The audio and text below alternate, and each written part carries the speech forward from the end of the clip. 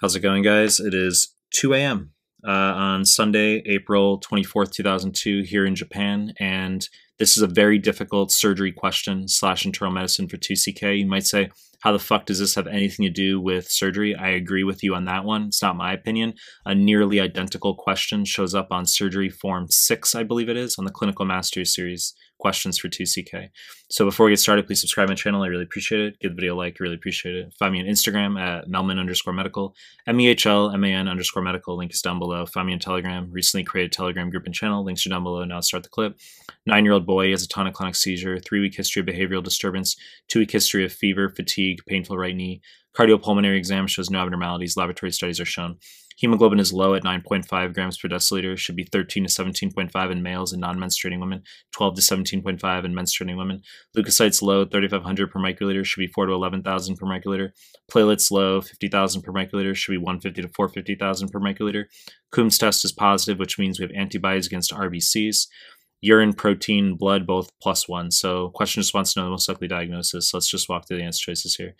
Choice A, Henoch-Schönlein purpura, wrong fucking answer. This is classically a tetrad in pediatrics where we have palpable purpura, violaceous skin lesions on the buttocks, thighs, can be on the trunk, classically following a viral infection, okay? And then 2, 3, 4 are going to be the arthralgias, abdominal pain, and IgA nephropathy, which is hematuria, red urine. Wrong fucking answer. Choice B, mononucleosis, wrong answer. Just doesn't fit the demographic, okay? Usually teenager, young adult, 90% of the time, EBV, 10% of the time, CMV. If it is CMV, mononucleosis, you can get a positive Coombs test. You can get cold autoimmune hemolytic anemia due to IgM antibodies against RBCs, okay, aka cold agglutinins. But it wouldn't explain the low platelets or leukocytes, doesn't explain the knee, doesn't explain the urine and the urine findings for protein and blood, okay? Just not a good diagnosis here. Choice C, rheumatic fever, wrong answer. Okay, cardiopulmonary exam shows no abnormalities. If we have rheumatic fever, we're going to have mitral regurg acutely. They would say, e.g., a 2-on-6 whole systolic murmur. Yes, later it becomes mitral stenosis, but acutely it's mitral regurg. And I mean, we could entertain the notion of, this tonic-clonic seizure. Could that be related to Sydenham chorea, where we have CNS disturbance with movement disorder?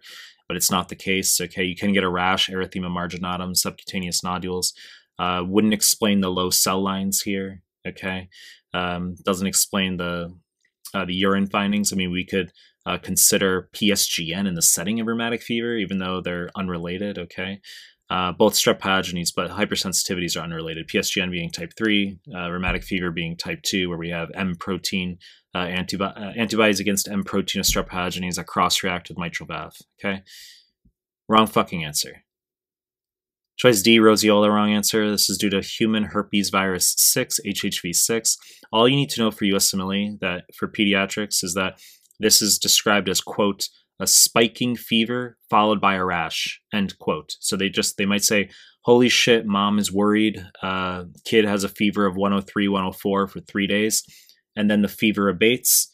And then the kid gets a rash, a diffuse maculopapular salmon pink rash. That's roseola, okay? It's just self-limiting. Scarlet fever, wrong answer. So this is also due to strep pyogenes similar to rheumatic fever. This is going to be pharyngitis plus a strawberry tongue, a red tongue, and a salmon pink maculopapular body rash, okay? So, I mean, if students are reading this question and they're not clear on how these diagnoses actually present, okay, then they might be stuck with an answer like scarlet fever, okay? But it's the wrong fucking answer. So, correct answer is systemic lupus erythematosus. Very difficult question, okay? So, it can occur in pediatrics, yes. And we say, well, why is there a seizure? I mean, could this be a febrile seizure? We can get fever in autoimmune flares. That's very common and nonspecific. Doesn't mean we have infection. So could this be a febrile seizure in the setting of this fever here? Could it be due to lupus cerebritis? Okay, literally inflammation of the fucking brain that you can get in lupus, especially when we have a 3-week history of behavioral disturbance. And it explains the right knee as well, the SLE, because the most common presenting feature of lupus is arthritis, okay? And now what about these cell lines? This is very fucking important information right now. So when all 3 cell lines are down, this looks like aplastic anemia, but this isn't aplastic anemia, okay? So for example, if you have parvovirus B19 infection, That's defective bone marrow production. That's aplastic anemia. If you have chemo radiotherapy, that would be defective bone marrow production. But in lupus, we can get antibodies against our hematologic cell lines. Sometimes you'll see an isolated thrombocytopenia. Okay, that's often a giveaway, and it's very high yield on 2CK questions. You need to know thrombocytopenia is super fucking high yield in lupus, but sometimes you can also get antibodies against your other cell lines, okay, the white blood cells and the RBCs. And we have a positive Coombs test here, which tells us we have antibodies against our RBCs. If we had a negative Coombs test and we had the low RBCs, I mean, that could be anemia of chronic disease as well, right? But we clearly have antibodies considering the leukocytes and the platelets are both low. So difficult diagnosis here. Obviously, double-stranded, anti-double-stranded DNA antibodies, anti-ribonucleoprotein, anti-Smith antibodies. You can get anti-phospholipid antibodies, which are more relevant for adults who get recurrent miscarriage in SLE, and also the anti-phospholipid antibodies can cause false positive VDRL syphilis test, okay? But difficult question here, all right? Some important information, and this is obviously lupus nephritis. I mean, I should mention that. Okay, I thought that was a given, but yeah, I should mention that's lupus nephritis, why we have those renal findings there. You know the deal. I'm going to continue making more content. If you like my stuff, subscribe to my channel. I appreciate your time. That's it.